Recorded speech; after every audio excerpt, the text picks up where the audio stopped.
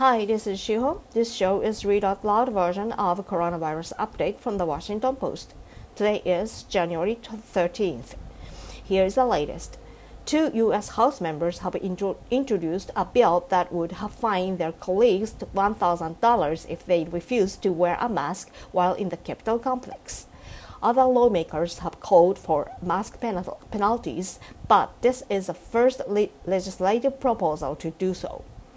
Representative David Dingell and Anthony G. Brown announced the bill after two more lawmakers, Representative Pramila Jayapal and Bradley Schneider, tested positive for the coronavirus after sheltering with Republican colleagues who refused to don masks during the Capitol riot last week.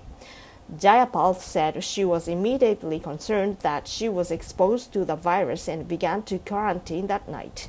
The congresswoman accused her GOP colleagues of creating a super spreader event on top of a domestic terrorist attack. The Trump administration is planning big changes to speed up its delayed and disjointed vaccine rollout and will urge states to issue vaccines to anyone 65 or older and to adults with pre-existing conditions. It had been holding back doses to ensure enough supply for people to get their second shot, but will now make many more available. The reversal came days after President-elect Joe Biden announced plans to release nearly all of the vaccine supply. The precipitous rise in infection has U.S. health officials concerned that the highly transmissible UK variant is spreading, or that it could even be the result of a new homegrown strain. It could be a possibility that we have our own mutant that's being more easily transmissible, Anthony S. Fauci said Monday. We don't know. We are looking for it. Health experts agree that more genomic surveillance is needed to know for sure. Other important news. While life at home has been painful for your feet, coronavirus protocols have helped to suppress virtually every common respiratory and gastrointestinal virus, but experts fear a rebound effect. A Canadian woman was fined for breaking curfew while walking her husband on a leash. Or dog walking is one of the few reasons people can be outside after curfew. This didn't count. 3 gorillas at the San Diego Zoo have been infected with the coronavirus. They were tested after 2 began coughing.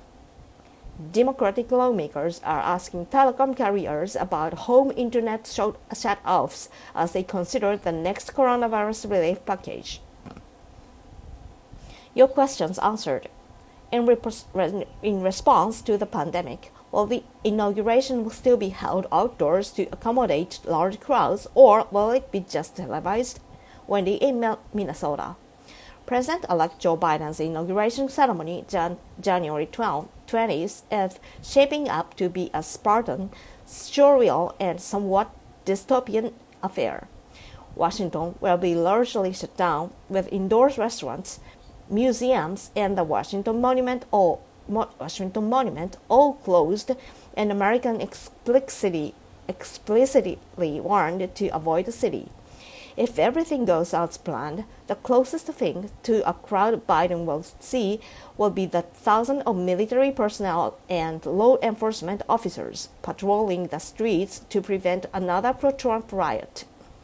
Even before a mob ransacked the halls of Congress during Biden's electoral vote confirmation last week, organizers had been planning one of the smallest inaugural celebrations in history. Only Congress members, 1 guest each, and a handful of VIPs had been invited to watch Biden take his oath on a stage outside the Capitol. An audience of mere hundreds compared to the nearly 2 million estimated to have attended when he was sworn in as President Barack Obama's vice president on Inauguration Day 2009. The traditional parade down Pennsylvania Avenue would be reduced to a socially distanced trickle. The convention center that usually hosts the inaugural ball has been repurposed as an emergency field hospital.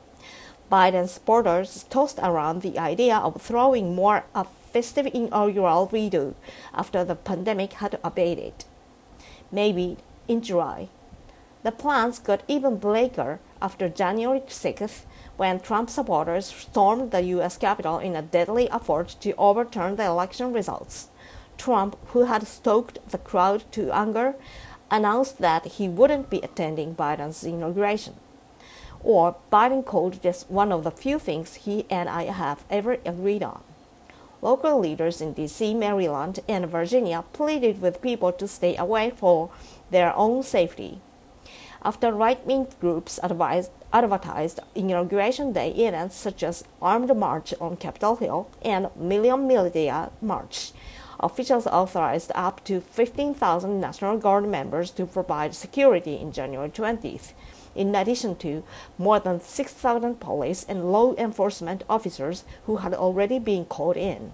So no, probably don't expect a cheering throng at Biden's inauguration. Which isn't to say it won't be a spectacle.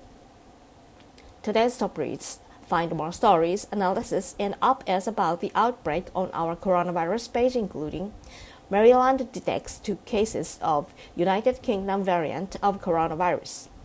NBA's tightened coronavirus protocols limit pre-game hugs, hotel guests, and going out in public. A year from Beijing Olympics, coronavirus wreaks havoc with winter sports schedules. The pandemic may change access to entertainment forever.